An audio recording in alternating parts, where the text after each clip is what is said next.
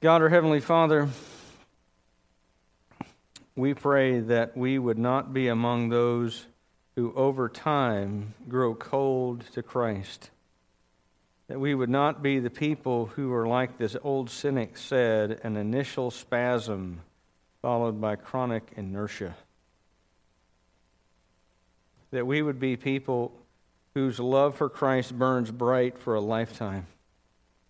And that all the way to the end we are persevering in faith in Him, and that nothing turns us aside from what we have said with our mouth. May it also be true in our heart. And we pray in Jesus' name. Amen. Well, if you got your Bible open, Hebrews chapter 3, beginning verse 7. Therefore, as the Holy Spirit says, today, if you hear His voice, do not harden your hearts as in the rebellion on the day of testing in the wilderness, where your fathers put me to the test and saw my works for 40 years. Therefore I was provoked with that generation and said, they always go astray in their heart, and they have not known my ways. As I swore in my wrath, they shall not enter my rest. Now, I want you to look closely at the first part of verse 7 here, where it says, you see where it says, the Holy Spirit says. And then the rest of what follows is an Old Testament quote. We'll get into that in a second. But I want you to notice how the writer of Hebrews, first of all, views the Old Testament Scriptures. He says that where the Scriptures speak, the Holy Spirit speaks. Amen? That where you have words in here, what you have is not simply words of men, but you have the voice of God in words given to men. Amen? So that the Scriptures are not something you can simply set aside as if they are some other random book that some fellow, got on an island somewhere and, penned it. The Scriptures did not come to us because Paul looked out, on the beach there in Greece and thought, I think I'll write Romans today. That's not how it happened. That when the Scriptures came, they came through the Holy Spirit. And where the Scriptures speak, God speaks. Amen? So, they are not, therefore, some sort of spiritual cafeteria that we can belly up to and then, pick and choose that which we will obey and ignore. Where the Scriptures speak, God speaks, and His Word is meant to not only be read and heard, but obeyed. And the reason I emphasize that is because of this particular quote that he does pull out. And it's from Psalm 95. Now, you might not recognize Psalm 95, but every Jew who had grown up in the synagogue did, because every week, it's my understanding, every week at the time Hebrews is written, they would read Psalm 95 as the call to worship. And it begins like this. Oh, come, let us sing to the Lord. Let us make a joyful noise to the rock of our salvation. That's verse 1. And the first 6.5 verses of Psalm 95 continue more or less in that vein of inviting people to worship the Lord and celebrate their relationship with Him. But about midway through, it takes a turn. And what we have here in Hebrews chapter 3, verse 7 to 11, is the remainder of Psalm 95, which is a warning. In other words, if you will not come and you will not worship God, be aware that there is another side to the coin. And there's a warning from God that's here. And the writer of Hebrews picks this out, I think, because it is something that was read every week as the call to worship. And he's writing to a group of people who became Christians as adults out of the Jewish synagogue. And so this is something that they would have heard literally thousands of times. Thousands of times. As they were growing up and as they became adults, they would have been able to recite right along with the rabbi every word of this. Just like if you grew up in the church, you know all the words to Amazing Grace. They knew this. And he is calling them to notice the warning at the end of that. Because it's possible to hear something, to grow up in a spiritual place where you are taught the Word of God and to hear His Word thousands and thousands and thousands of times and ignore what it actually says. And that's part of the fear that the writer of Hebrews has for the people who are reading his letter, is that they will have heard the Word of God, they'll have seen Jesus work in their life, they'll have seen what happens in the church, they'll have heard all these things, seen all this stuff happen to other people, and they will ignore what God's Word says to them. Now, if you look at the text itself, you'll see that it refers back to Israel's history. And it uses two words repeatedly. It talks about testing.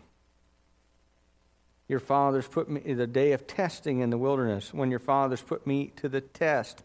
And it also uses the word rebellion. Now, if you go back to Psalm 95 is in your Old Testament, and it's written in Hebrew. And those Hebrew words, testing and rebellion, are specific words. They're actually the name of a place, believe it or not. The place is called Massah and Meribah. Exodus chapter 17. The Israelites have just come out of Egypt. They've seen the plagues. They've crossed the Red Sea. They've seen Pharaoh's army drown. They've gotten water from the rock. And they have been provided for every step of the way. The manna from heaven has begun to fall. And they, in fact, that very morning have picked it up off of the ground and ate. And yet they get to this place that becomes known as Massah and Meribah, and there is no water. And so they begin to complain against Moses and complain against the Lord, and they say, is the Lord really with us or not? Well, now this is like a week out of Exodus. This is like, seriously, 7 days after they've crossed the Red Sea. And they're eating the manna God provides from heaven every morning. And they've eaten it that morning, and they say, I'm not really sure if God is with us or not. And so God says, we're going to name this place Rebellion and Testing. Or if you prefer, Revolt and Griping. Okay. You can also go that way with it. You know, that word Meribah has kind of a range of meaning. But complaining is probably a nice way of saying it. All right? They complained against the God who is continuing to provide for them at that very instant. The food He gave them is still in their guts. And they say, I don't know if God is really with us. And God uses the same words about a year later to describe another rebellion that they have against God. Remember, they go to this place called Kadesh Barnea, and they send 12 spies, one from each tribe, into the land. And they go up from the south and they spy out the whole promised land. And they come back and they're carrying this giant cluster of grapes that's so big they have to carry it on a pole between them. And they say, it's a good land, it's a fruitful land, and it's amazing.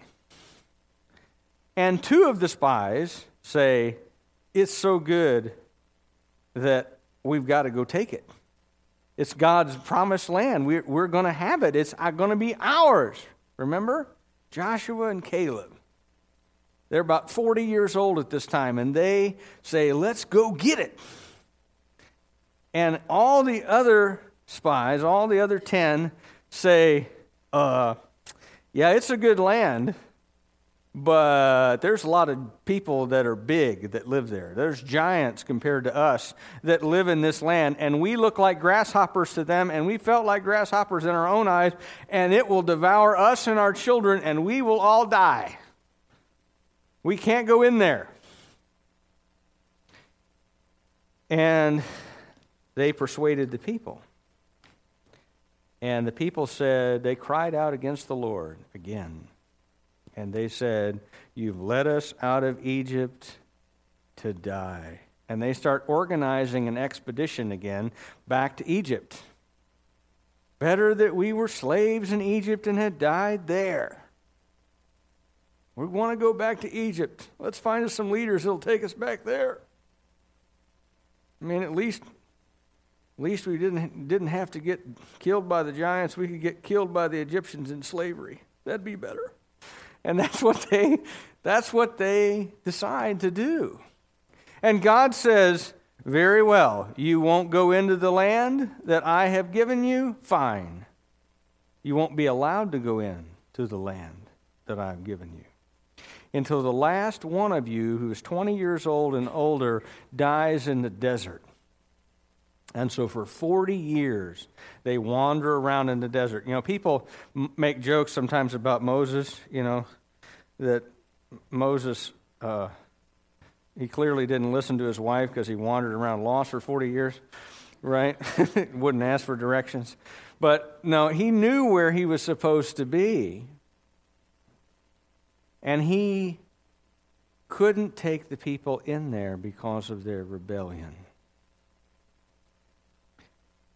And this passage is being used by the writer of Hebrews very specifically. It's a touchstone for everybody who is of Jewish heritage. Everybody knew you did not want to be like the people of the Exodus generation who through unbelief were kept from God's blessing. Because of their rebellion, they didn't get to go into the land. And the children that they said were going to be devoured by the giants were the ones who got to go in and enjoy the land. Joshua and Caleb, those are two of my favorite guys in my Old Testament. Caleb's my absolute favorite because at 85 years old, he says, Joshua, when we were young men once upon a time, I went into the land with you, and I saw the land of my inheritance there in Hebron, where the biggest of the giants live. And I want to go get it. Give it to me. He's 85, okay? And he's like, let me strap my sword on. I can get them. They're too big to miss, all right? And God gives him the land. He does. God gives him the land that's held by these giants. He takes his inheritance at 85. By the way, just by a word of encouragement, you are never too old to serve the Lord. Amen? That guy's a great hero in that. But he says to them, he quotes this passage to them because he's wanting them to understand that if you turn back from Jesus, that you are committing the same sin as the Exodus generation who, because of unbelief, were forbidden to enter the promised land.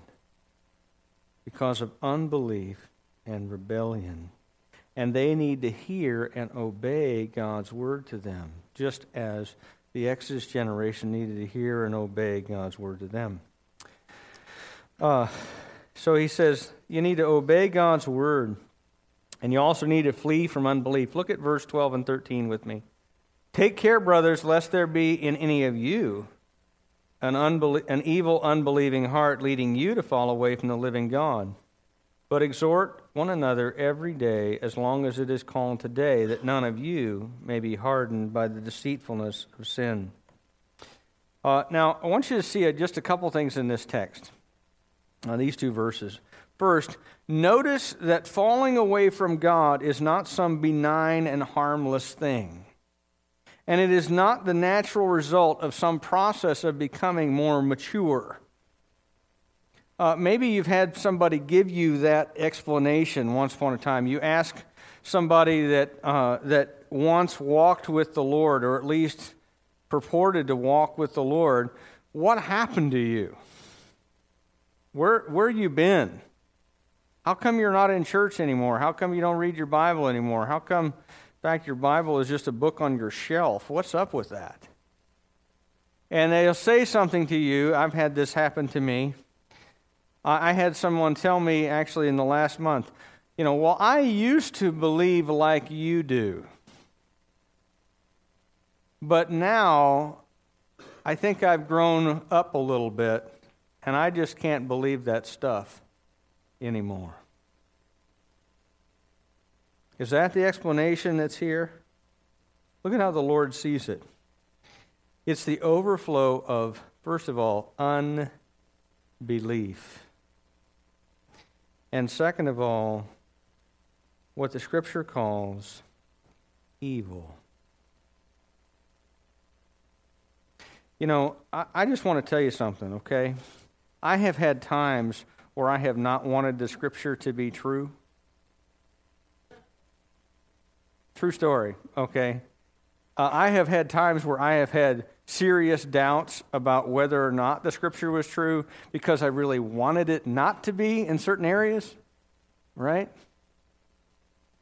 And you know what the underlying factor in all of that was? That I was engaged in at that moment, some kind of sin I did not want to let go of.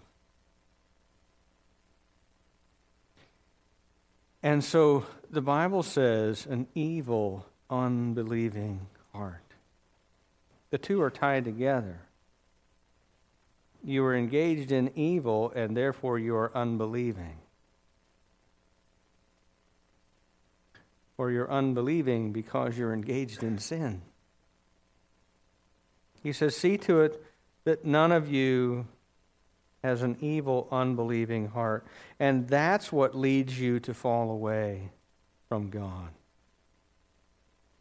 It isn't innocent, in other words. It isn't as a result of, I don't believe in Jesus just like I don't believe in the tooth fairy. No one does that anymore. Right? No. You don't believe because you have an evil, unbelieving heart. And he's wanting to warn them what turning aside from Christ really means and what the real motives of a heart that engages in rebellion against God are. That if you turn away from God, your motives are revealed. And what it reveals is a heart of unbelief and sin. And we also need to see that we have a responsibility for one another in the body of Christ. Amen? Look at verse 13. It says, exhort one another every day, as long as it is called today, that none of you may be hardened by the deceitfulness of sin. By the way, every day is called today, right? Every day when you wake up, what is it? It's today, right? The next day will be tomorrow, but when you get there, it'll be today, right? So in other words, until eternity comes, we have a responsibility to each other to exhort one another. Now, I know this is not a popular thing because we live in a very individual-focused culture, right? You don't even have to buy the whole album anymore. You can just buy the one song you want to dance to, right? Or sing in your car along with.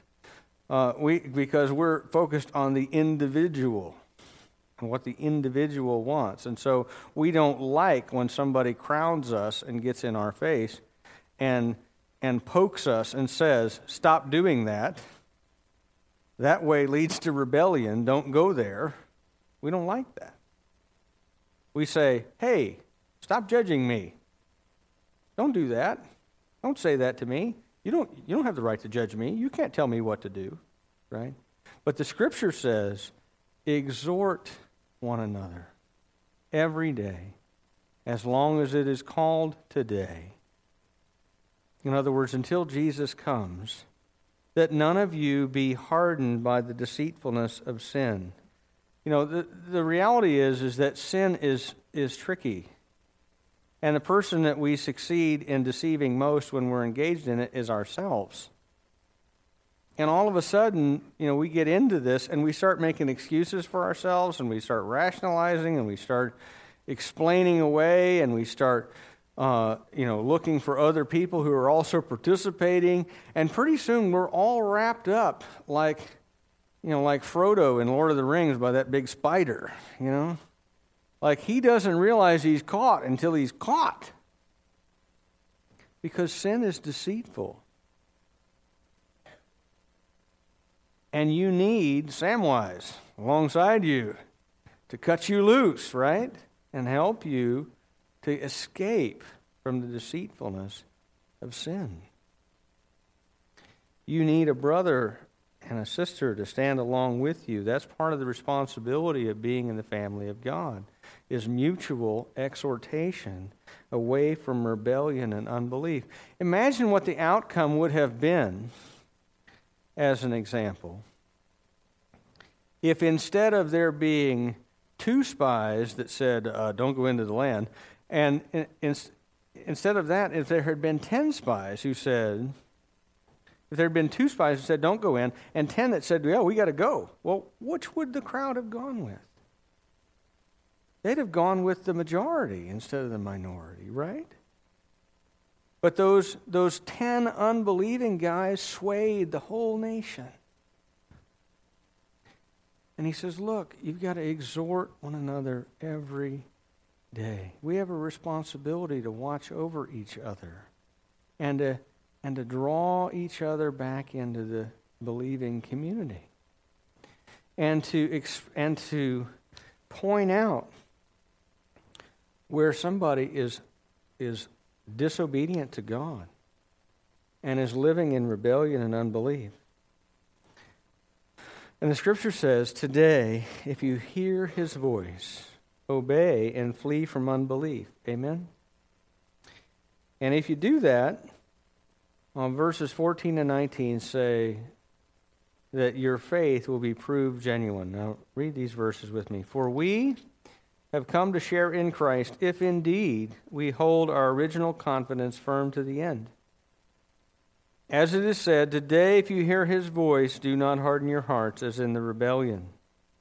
For who were those who heard and yet rebelled? Was it not all those who left Egypt led by Moses? And with whom was he provoked for 40 years? Was it not with those who sinned, whose bodies fell in the wilderness? And to whom did he swear that they would not enter his rest, but to those who were disobedient? So we see that they were unable to enter because of unbelief. I want you to do this again for me this week. Verse 14. Circle that little word if in your Bible. Over and over and over again, the Bible tells us that the proof of genuine faith in Christ is that it lasts to the end of our lives. That it lasts. It's not the kind of faith that says, well, I accepted Christ when I was 8 years old in VBS, but I haven't given a thought to obeying Him since then. That is not, according to the Scriptures, saving faith. That's not saving faith. Saving faith is a faith which lasts to the end of your life, however long the end of your life is. You know, God saved the thief on the cross who believed in Christ as he's hanging there dying, to encourage everyone who is a sinner that there is no point at which it's too late until you die. But notice that he didn't save the other one who was also hanging there next to Jesus, though he heard the same things, though he saw the same things happen with Jesus. That man never turned to Christ in faith. Let me encourage us all here just a minute on this, because this is hard. This is hard teaching. I know there's some personal stories a lot of times attached to this. Because it's hard to tell sometimes whether someone is the prodigal son who will one day come home, or whether they have departed from us, as John says in his first letter, because they were not of us. Hard to tell sometimes. Theologically, this teaching that time proves faith is genuine, and genuine faith is that which lasts. Theologically, the term for that is called perseverance of the saints. But I don't actually like that term real well, because I think it confuses people, that as if somehow our faith is all up to us. And if you just don't crank up enough faith, well, then you're going to be lost. That's not what the Scripture teaches. Here's the scriptural teaching, that genuine faith is given by grace, by the Spirit who indwells us as a deposit guaranteeing our future inheritance in the kingdom, as Ephesians 1:13 and 14 tell you. That the when you come to genuine faith, that the Holy Spirit is given to you as a deposit that guarantees your future inheritance in the kingdom of God. And Jesus keeps us in faith by His gracious power, just like John's Gospel, chapter 10, verse 28 says. And on top of that, the Father holds us in His mighty hand and keeps us in the faith, as John 29 and 30, or 10, 29 and 30 tell us. So if your faith is real, you don't need to worry. Well, maybe I'm not going to make it. If your faith is real, you don't need to worry. Because Christ and the Spirit and the Father all persevere in saving us by grace through faith. And so the better term is probably something like the perseverance of the gracious triune God on behalf of His saints. Amen? I like that a whole lot better. It's a lot more words, but it's a whole lot more accurate to what the Scripture teaches. The perseverance of the gracious triune God on behalf of His saints. But nevertheless, this passage is a stern warning against people who think that somehow faith comes by osmosis, or simply by being associated with a group of people who possess it. Verse 16 to 18 consists of 3 pairs of questions. And the first question in each pair asks a question, and then the second question in each pair answers it with a question. It's a kind of an interesting rhetorical device, but look at the first one here. It says, "Who were those who heard and yet rebelled?" And the answer, if you want to state it in a sentence, is everybody who left Egypt with Moses at the Exodus. Who rebelled? Everybody but Caleb and Joshua and Moses and Aaron, a couple of others. Everybody else, the overwhelming majority, the very same people who saw the plagues fall on Egypt, who crossed the Red Sea on dry ground, who saw Pharaoh's army drowned in the same sea, who ate the manna from heaven, who drank the water from the rock, who heard God speak on Mount Sinai, those very same people were the ones who rebelled. And those same people were the ones, verse 17, who the Lord was provoked with for 40 years as they rebelled and rebelled and rebelled and rebelled and rebelled over and over and over. If you've not read Exodus and Numbers yet, you ought to do that sometime, because you'll get the sense that these are the most rebellious people that have ever been, except for you and I. All right? Because they constantly are rebelling against Moses, against Aaron, against the Lord, constantly wanting out of the situation they're in rather than trust the Lord through it. He says, and to whom did He swear that they would not enter His rest? Those who were disobedient. 1 million, think about this, 1 million sandy graves filled up in the desert outside the promised land with all those who rebelled, and they were prevented from experiencing the rest from the wilderness wandering that God had promised. And verse 19 reiterates the point. They were not able to enter the promised land because of their unbelief. And here's the point. This is why Hebrews 3 takes such pains at the beginning to reiterate that Jesus is greater than Moses, because rebellion against Moses only meant that you didn't enter the promised land. There were people within that group who genuinely believed in God and who nevertheless died in the desert, because this rebellion brought consequences, but nevertheless they continued in their relationship with God.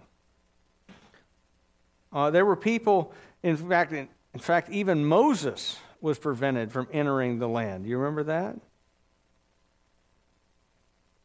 So it wasn't that everybody who died in the desert was necessarily someone who had no relationship with God.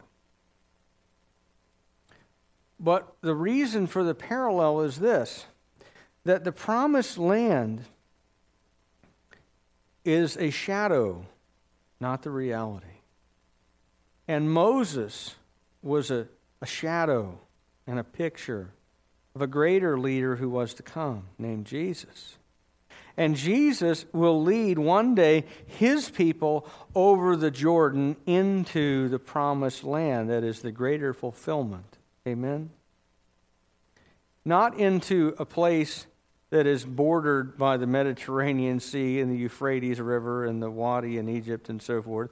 Not that place, but to the new heavens and the new earth where God's rest is permanent and where there are no enemies to conquer because all the enemies have been defeated by King Jesus. Amen? There is a future rest that's coming. That, in fact, Hebrews chapter 4 is all about that. But the consequences of rebelling against Jesus, of turning back from his leadership, are much more serious. It's not simply not entering a piece of geography which your ancestors were promised. It's not entering into eternal life. And that's a much more serious thing, because Jesus is greater than Moses. And we need to hear God's word on this. Amen? We need to hear what the Spirit says to the church. So today, if you hear his voice, do not harden your heart. Amen? Today, if you hear his voice, do not harden your heart. Do not let your initial profession be proved false by unbelief and turning back from Jesus. 3 things I want to just reiterate here before we close. Number 1, faith is individual and personal. It is individual and personal. Don't think that coming to church makes you a Christian. Church does not make you a Christian any more than going into your garage makes you the car. Amen? You can't, by being in a place, pick up genuine faith by osmosis. It doesn't come that way. You put your personal trust in Jesus Christ. And if there has been no change in your life since you professed faith in Christ, it could be because there has been no change in your heart. Faith is individual and personal, and you have to put your individual trust in Jesus Christ. Number 2, don't go back. Don't go back to Egypt and to slavery. Amen? That's what all the people of Israel wanted to do. They said, Moses, you let us out here to die in the desert, and you're an idiot. And we're going back to Egypt because our life was better when we were enslaved. And a lot of people, when the pressure is on,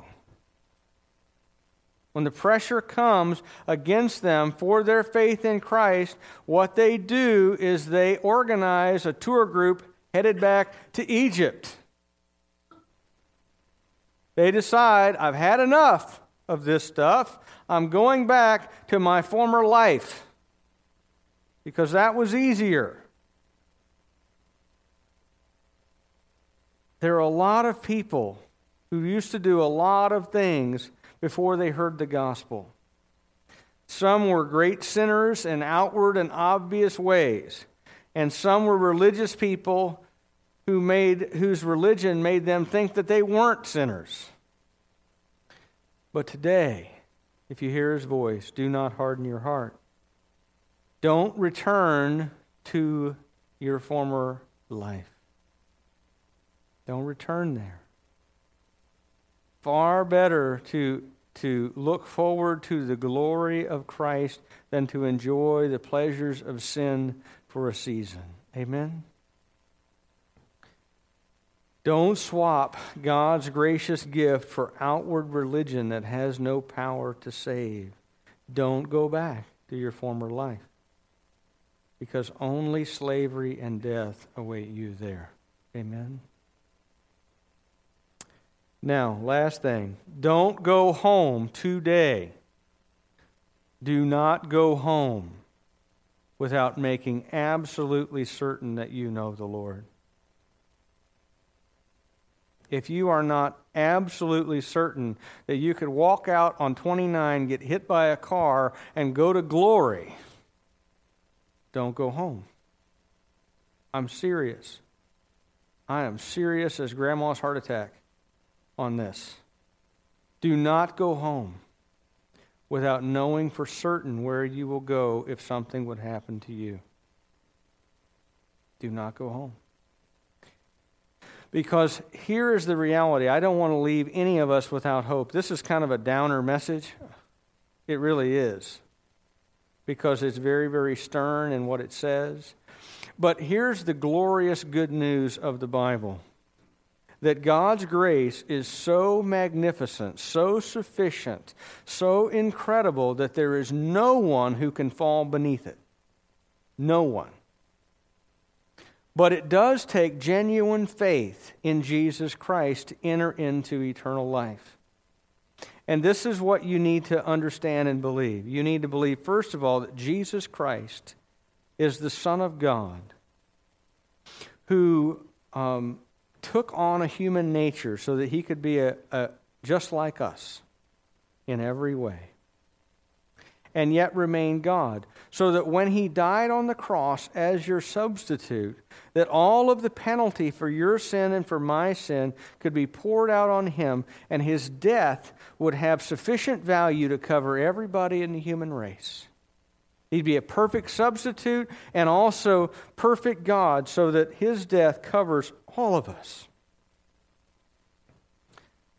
And that he did not stay dead, but rose from the dead to give new life to you and to me and to every person who would put their trust in him. And all you've got to do is swap the life you're living today, your old and busted and non-functioning and enslaved and leads to death life, for new life in Christ. Amen? All you have to do is say to Jesus, I believe that Jesus Christ is the Son of God who died on the cross for me and my sin, the sin that I committed and that I deserve to die for, but I am making a swap. My sin for Jesus' righteousness. I want my life to trade it in for eternal life from him. And if you make that swap, you have at this very moment eternal life. Amen? At this very moment. But make sure that you know the living Christ. Because showing up here on Sunday morning, even on a Sunday where only the elect are here, because the snow is falling, make sure that you know the living Christ. Amen? Don't be like those people who thought, I'm going to the promised land simply because I got out of Egypt. Don't do that. Amen? Today, if you hear his voice, do not harden your heart. instead obey God and follow His Son. Amen? Let's pray. God, our Heavenly Father, we thank you for your magnificent, amazing, all-sufficient grace. Grace that is sufficient even for me. That reaches so low that no human being, whether murderer, rapist, molester, drug addict, drunk, politician, whatever, the worst of sinners and the most religious are all captured by the grace of God if we will but turn in trust to Jesus Christ. Father, I pray that if anyone is here and has never put their trust in Jesus Christ, that they would do so right now, that none of us would be hardened by the deceitfulness of sin and ensnared by it, but that your grace would cut us loose, set us free to live the new life that you have offered to us in Christ. And Father, I pray in Jesus' name, amen.